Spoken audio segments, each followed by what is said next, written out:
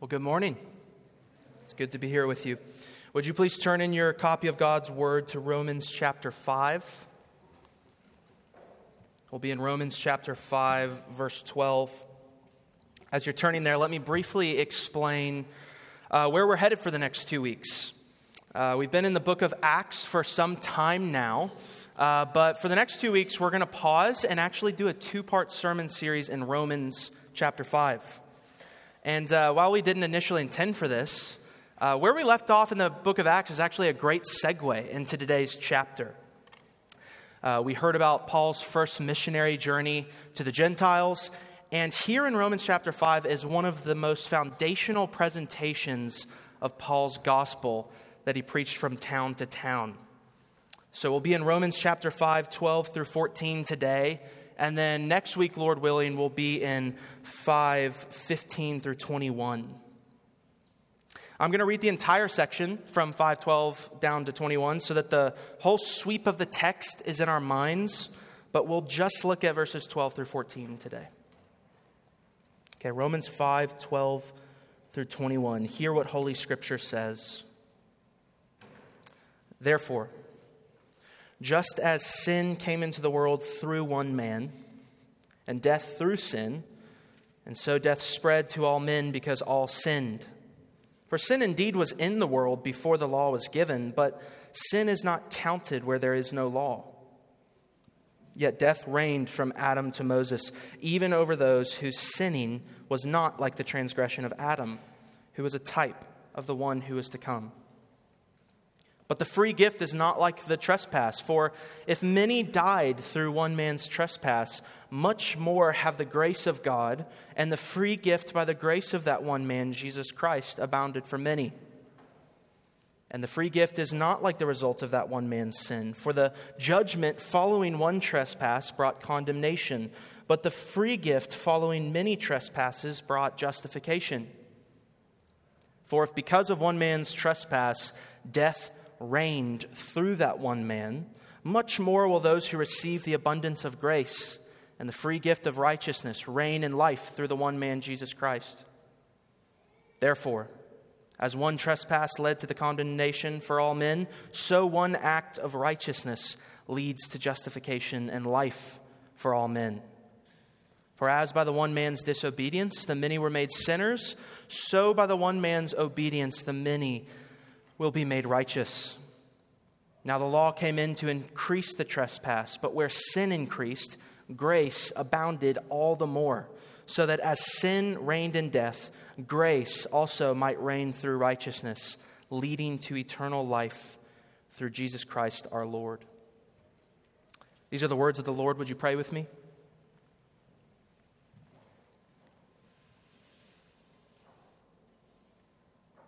Holy Spirit, give us more light to understand the word that you've given us. Help us to know what your word says, to treasure what is true, and to correct in us what needs correcting. May we feel the eternal weight hanging on each one of Paul's words.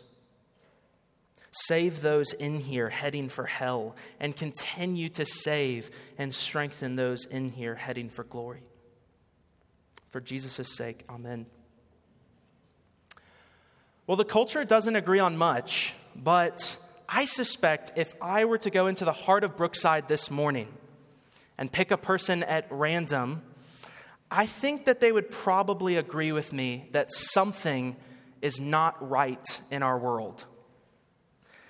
I mean, how can you disagree with that when we are bombarded from all sides with the reality that our world is suffocating under the weight of tragedy after tragedy, and tragedies don't happen in a world where all is right. We are surrounded by sorrows, and they scream at us that we live in a fallen world. Now, I also suspect that while the average person off the Brookside streets would agree with me that something's not right, they probably would not then agree with me on why the world is not right or what would put it right. So the challenge then of the Christian in our age is not convincing the unbeliever that the world is broken. I think that they have an innate sense about that. The challenge is convincing them of Scripture's diagnosis and treatment. The world is not right because of our sin, and the only treatment for the disease is the free gift of righteousness offered only in Jesus Christ. Apart from the light of the gospel, the best that natural man can do outside of Christ is merely affirm the symptoms of sin and propose solutions to temporarily numb the pain. But they cannot accurately diagnose its cause or find a lasting solution. This morning we hear from the spiritual doctor, the Apostle Paul, who, like a good physician, gets at the root, the foundation of the disease, so that he can then apply the curing medicine of the gospel. He gets at the heart of humanity's biggest problem by asking 3 questions which will guide our sermon here today. The first question is, how did sin and death enter the world? Verse 12. The second question is, how do we know sin spreads to all mankind? Verses 13 through 14a. And third, who will save us from death's reign? Verses 14b. So we'll begin with question 1, where we'll spend the bulk of our time. How did sin and death enter the world? Well, a few verses earlier, I know we're hopping right into the book of Romans, which is a dangerous thing to do. Paul has announced the peace that we have with God through his Son, Jesus Christ. And right before verse 12, if you look, he says that we have now received reconciliation through our Lord Jesus Christ. Okay, so the natural follow-up question then, and the whole reason our section of text is here, is why do we need to be reconciled to God in the first place? And to answer this, Paul backs up and explains humanity's biggest problem. The biggest problem facing humanity is that God has sentenced every person to ever walk the face of the earth to condemnation, to death, and to everlasting torment apart from him for rebelling against him, their creator and their sustainer. Look midway through verse 16. For the judgment following one trespass, Adam's trespass, brought condemnation. It was not always this way. The first humans ever created by God, Adam and Eve, whom all of humanity descends from as sons and daughters, if a perfect line of record could be kept, and you could go on Ancestry.com just back and back and back and back and back to your farthest great-grandparents, they would be Adam and Eve. They were created in uprightness, in the image of God, totally holy, without sin, and in perfect relationship with God himself. And the law of God was given to them, and it was written upon their hearts. And unlike us, they were actually able to keep God's law. And God also gave them another commandment in order to test Adam, to not eat of the tree of the knowledge of good and evil. Now, in this commandment was held forth both the promise of blessing and the prospect of curse. If Adam would have kept the commandment, he would have continued and even bettered his state in everlasting life forever with God, totally happy, totally free from any sin, and he would expand the Garden of Eden out over the entire earth. But if Adam ate of the tree, he and all his children after him would be condemned to die, physically and spiritually, and separated from life with God forever unless God acts to reconcile. And so Adam, as the head and the representative before God for all the human race, chose willingly to eat of the tree. And when he did, his eyes were for the first time open to good and to evil, to experience, to taste for himself the sweet poison of evil. You see, it wasn't just a minor hiccup of eating some fruit that was off limits.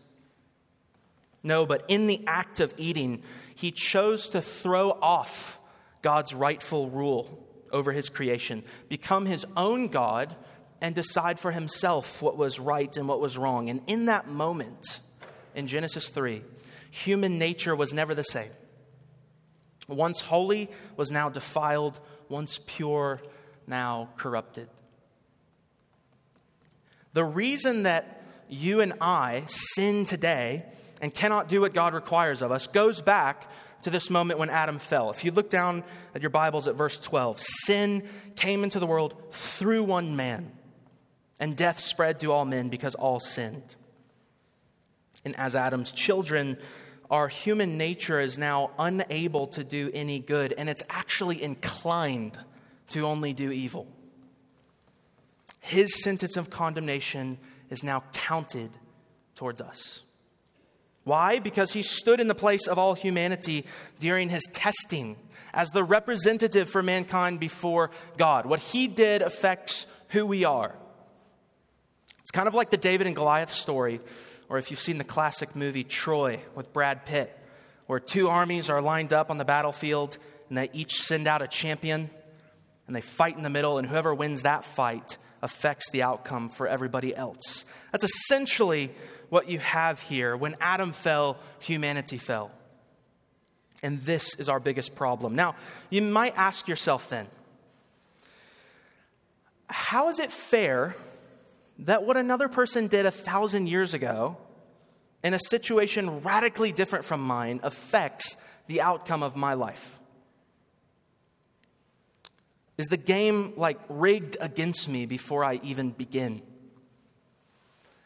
And it's a totally understandable question. And I don't really have an easy answer for it, but maybe two things to get our arms around that objection. First, God has designed redemptive history in such a way that bewilders the logic and the wisdom of man in order to show that the power of God is shown in salvation. And actually, I think hiding behind this question of fairness can actually be pride, because if we think that if we were in Adam's shoes, we would have done differently. And perhaps blasphemy, because we question God's justice and the wisdom of how he set up the world. And second, just be careful with the objection. I understand the objection, but be careful, because by the same logic Paul uses to show our condemnation in Adam, he also, a few verses later, shows our justification in Christ. If by one man we fall, it's by another that we rise. Verse 19, for as by the one man's disobedience the many were made sinners, so by the one man's obedience the many will be made righteous. We fall by no choice of our own, and we rise in another by no merit of our own. I mean, how is it fair, humanly speaking, that the only perfect man who never sinned took the penalty of my sin and was crushed for it in my place so that I might be considered righteous before God? It's why salvation is not, nor ever could be a good person and try your best and God will accept you. Or more subtle, believe the gospel and add a little bit of works in as well, and God will accept you. Both of these are errors and are an actual denial of the gospel itself. We totally now lack the ability to be a good person, to be what God requires of us. We all fall short of God's standard for holiness, and it's why salvation is to be received by grace alone, through faith alone, as a gift from God. You see, God doesn't find us and brush off a little bit of imperfection and blemishes and call us saved. He raises us from the dead, and he makes us new creatures. If you're here this morning and you've always thought that being a Christian is a matter of just being a good person and God will honor that and think it's good enough to get into heaven, let me just ask you one question, the question that haunted Martin Luther. How can you ever know it's enough? When you get to your end of your life on your deathbed, how will you ever know that it's enough? God does not save good people trying to do their best.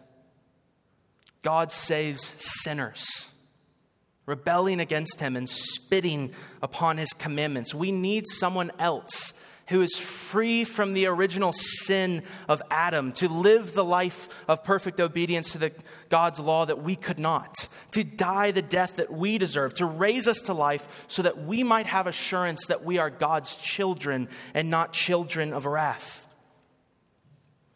And when that clicks for you in your own understanding that God saves sinners and not good people, the depth and the breadth and the height of God's mercy and love offered to us in his Son becomes much, much larger than we ever thought before. We have a big God.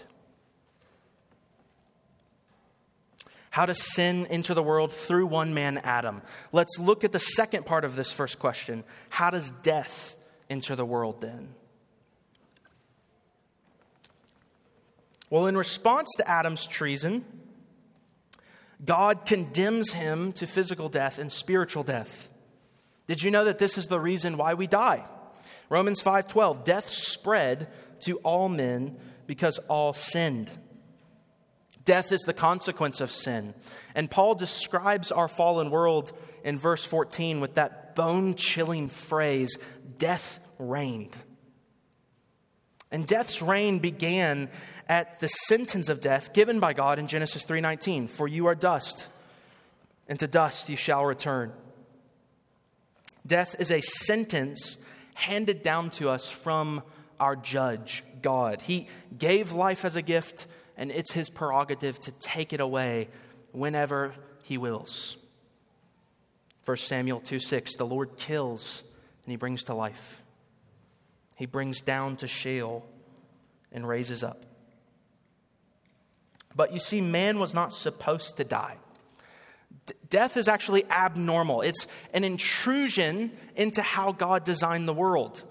And we can become so used to it that we actually normalize it and begin to become numb to what it actually is. Death is not just our bodies breaking down because of natural causes. Aging and death are the curse of Adam infecting and taking over our bodies inch by inch until that sentence from Genesis 3:19 is finally passed on us and we return to the dust. Death is strange. One practical reason I think we can normalize and become numb to what death is we just don't see it in our daily lives like other generations did. It's actually odd when you think about it that our most frequent interaction with death is through movies and TV shows. It wasn't until last year that I actually, for the first time, saw someone in the process of dying.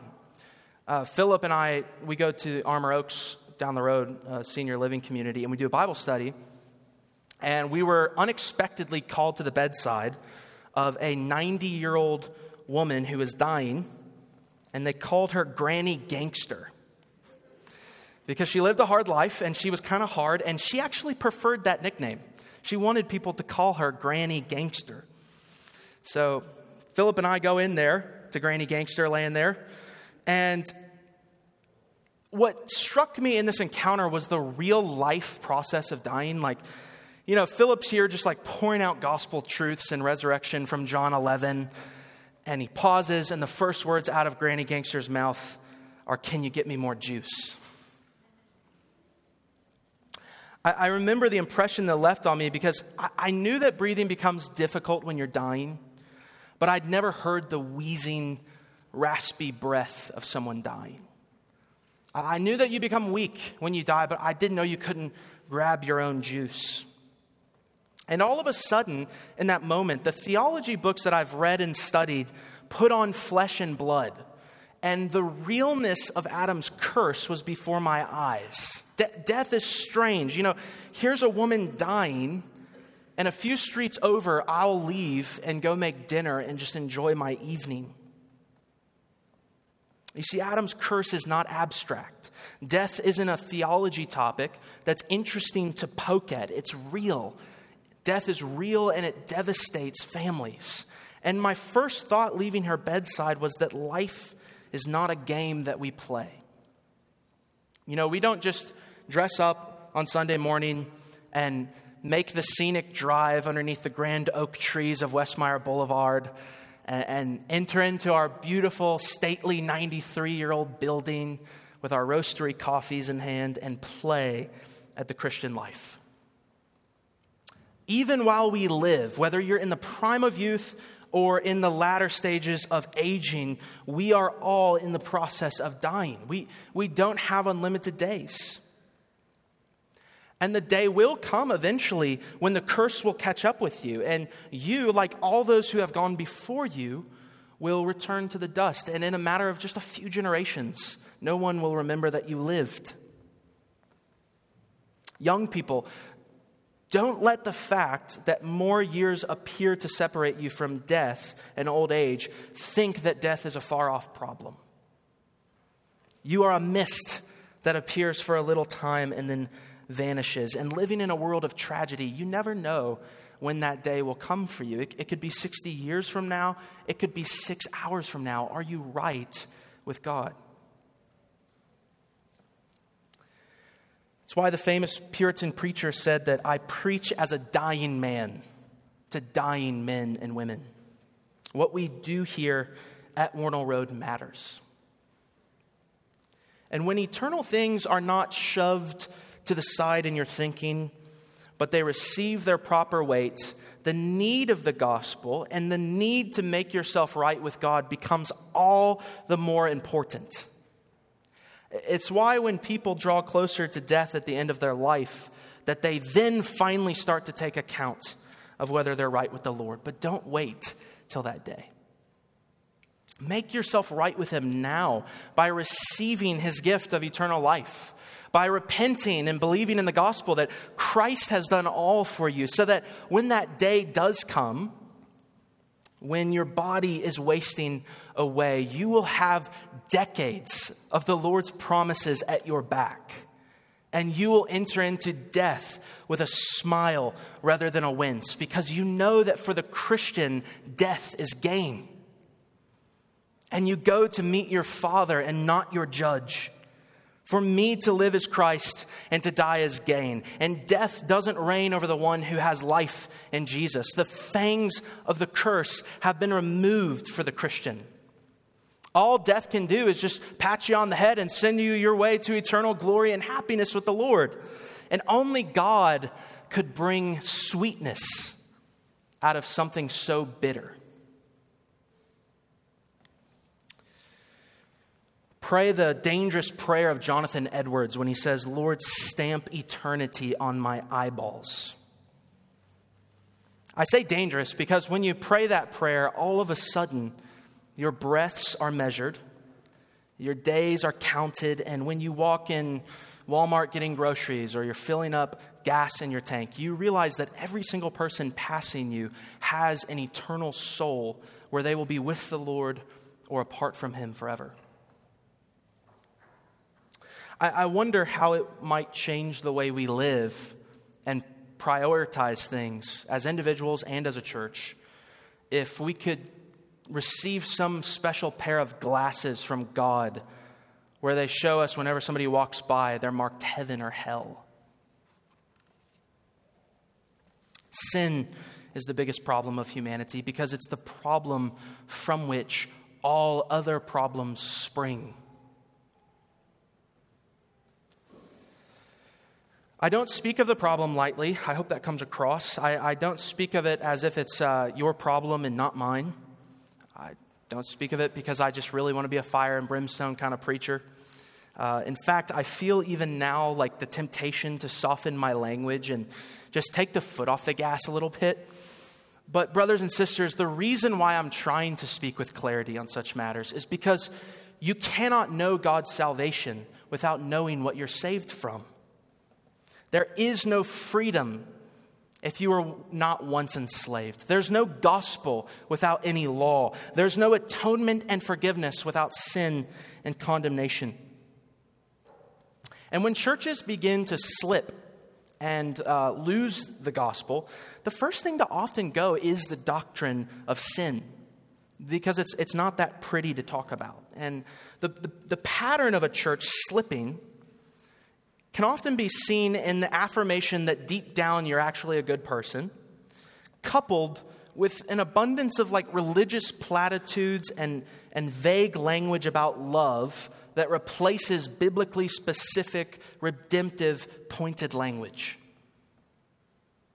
Alistair Begg helpfully puts it like this: to offer a man a God who does everything in general and nothing in particular, that kind of gospel is absolutely hopeless. Even among churches like ours, where the gospel is proclaimed and cherished, one of the weaknesses that can subtly creep into our understanding of the gospel is not fully understanding what we're saved from. And if we don't present the gospel in all its color, we can actually short the glory due to God in the salvation of sinners. Because sin and death are what establish the gravity of the cross. Each swing of the hammer that drove the nails into our Lord's flesh, every thorn that pierced his head, every tremble in his soul, every drop of blood in the garden were done so because of your sin and my sin.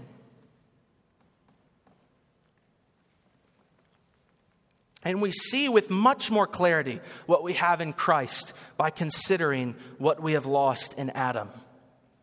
And if we don't grasp the depths of the horrors of sin and depravity, we will never soar to the heights of the free and everlasting blessedness offered to us in the gospel. Leverage Adam's curse to like slingshot you into higher gospel orbit.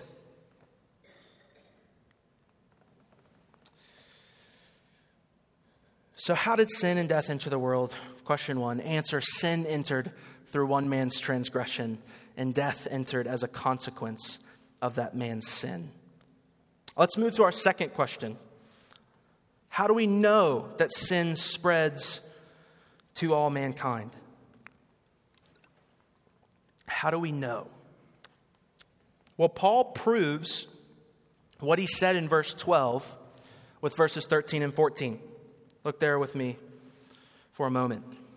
For sin indeed was in the world before the law was given.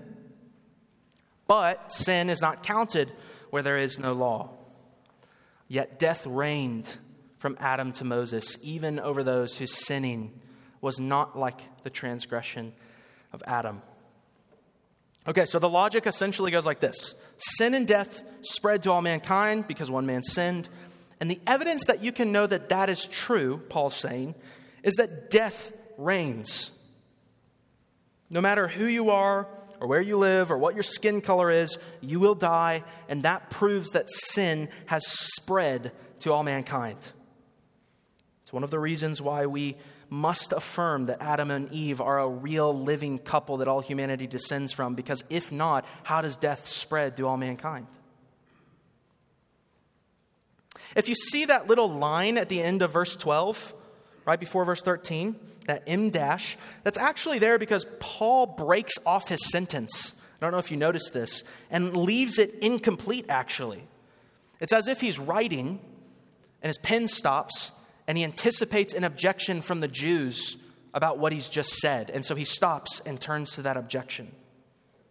And I believe that understanding that objection actually holds the key to unlocking some of these really difficult verses. So let's, for a moment, get in the mindset of the Jews. This is probably the steepest theological climbing we'll do all day, so stay with me. I think you can do it. The best I can tell is the objection from the Jews runs something like this. Okay, during the window of human history after Adam, but before Moses, so basically the book of Genesis, how can those people be held accountable for their sin if the Mosaic law didn't exist yet to clearly point out what sin is and what it is not? If there's no written law from God, then how can I be charged with sin? So the Jews are saying there must have not been sin in the world before Moses, right, Paul? I mean, after Adam and before Moses, how can you sin if there's no law to count it as sin? But Paul immediately counters with, no, there indeed was sin before the law was given. How do you know? Because death still came to every single person who ever lived in that time period. Death reigned, and death is the consequence of sin. Okay, tracking? So then what do we do with this phrase, but sin is not counted where there is no law?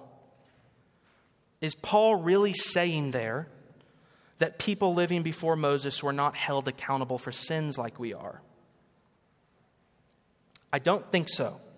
If it meant that, he would not only be going back on what he said in verse 12, but the entire book of Genesis would make no sense because God clearly punishes the wicked for their sins. Most obviously, he floods the entire world for wickedness in Genesis 6, and that appears to be counting sins.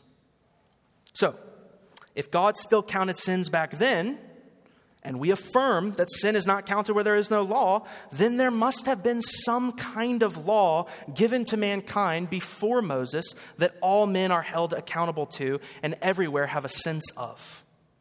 You see, that's where the Jews went wrong in their objection. Moses' law is reflecting and expanding upon an older natural law given to Adam in the garden that he was to obey, as Article 3 of our Statement of Faith affirms. And that law given to Adam is passed down to this very day to all his descendants in their consciences. Paul argues as much in Romans chapter 1 and 2 when he says that all mankind, even those without knowledge of the Scriptures, have a sense that God exists and what he requires of them. Yet Paul says they push it down and ignore it to live like they want to. So this natural law, then, is what governs all sense of morality in the world, even among those who do not know Christ. And it will be the law that God will judge humanity by. Because, you see, the Mosaic law only condemns those under the Mosaic covenant, which is now obsolete. So the question becomes, how and by what law and by what covenant will God judge all humanity by if it's not Adam? Are you still with me? It's pretty steep, but I think we can get there. Time permits me to unpack this further, but what does it all mean for us, okay? What does it all mean? It means that the law is powerless to save because it only serves to further our condemnation and prolong the reign of death by pointing out more sins that we're guilty of that we didn't know of previously. It's why we needed a Savior to come and be born as a man under the law so that he might redeem us from the law by obeying it perfectly and dying to satisfy its penalty. You see, the new covenant, the covenant of grace, is the Messiah passing the test that Adam failed so that we might be free. And through him, the grasp of death's reign is now released, and we can belong to another king and another kingdom. So the next question, and the final question, naturally for Paul, is who will save us from death's reign? Who will save us from humanity's biggest problem and undo the curse of Adam? Look at verse 14, the last half of it. It's the one who was to come and who Adam was a type of, the Lord Jesus, who was a type of the one who was to come. You see, Adam foreshadowed and pictured a man who would come after him as the seed of the woman, who would stand as the head and the representative of mankind before God and be tested. But unlike Adam, he would not fall. Nor could he, but he would stand. He would not condemn the world, but would set it free. And this is the good news of the gospel. All throughout the Old Testament, the people of God were looking for who this Adam-like figure might be.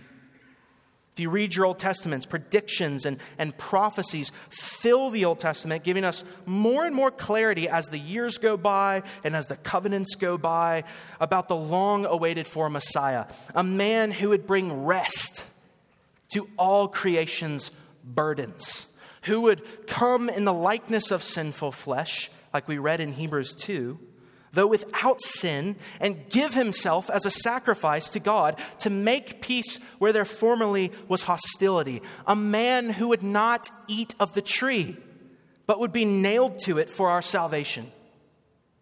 A man who death could not reign over because he has the power of life within himself. It's why the grave was powerless to keep him down when on the third day he proved himself to be both Lord and Christ and rose for our justification. Death has been put to death in the death of Christ. Amen.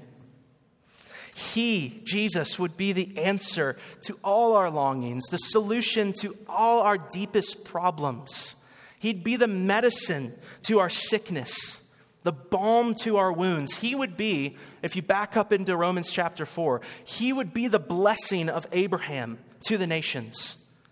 And he actually remakes humanity in his own image.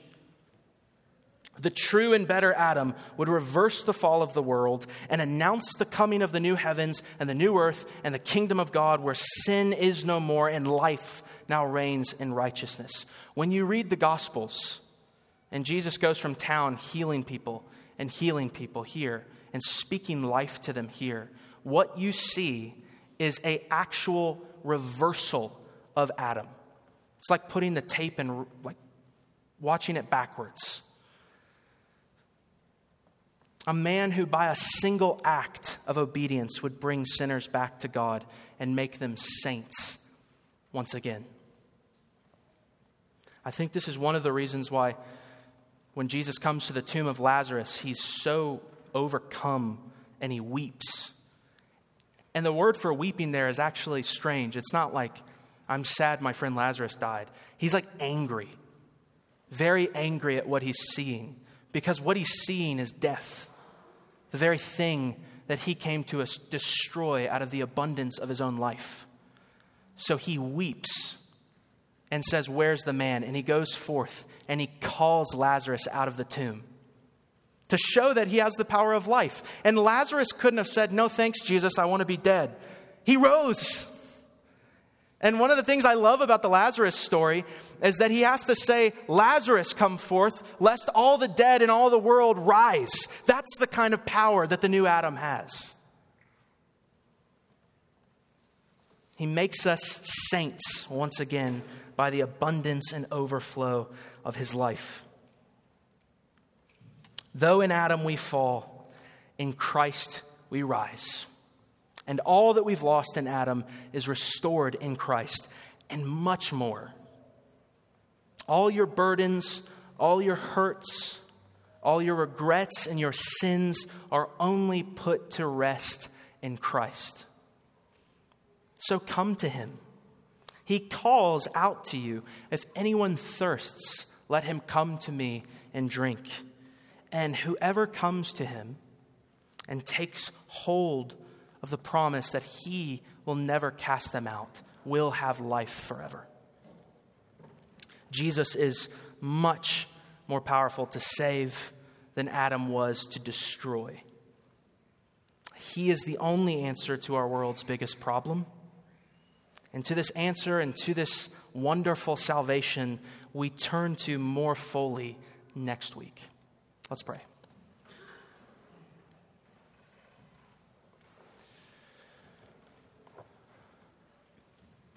Father, if you had not sent your Son, where would we be? We would be dead in our sins. Let the proper weight of that fall on us, Lord. Stamp eternity on our eyeballs, that when we talk about the gospel, we're not just speaking in second nature. We are standing amazed in the surprise and wonder of the good news that you release sinners from captivity, that you come and make us worthy to be called your sons and your daughters.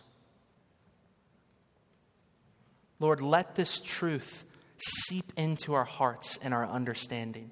Let us rejoice and carry us through this week of burdens, and sadnesses, and sorrows, and joys. And Lord, even now as we come to your table, help us to remember what you've done. Help us to remember where we were when we were fallen in our sin. And may the table, even now, be an encouragement to those who are outside of Christ to come to him, submit their life to the wonderful reign of the gospel. Lord, we thank you for all this and much, much more. In Jesus' name, amen.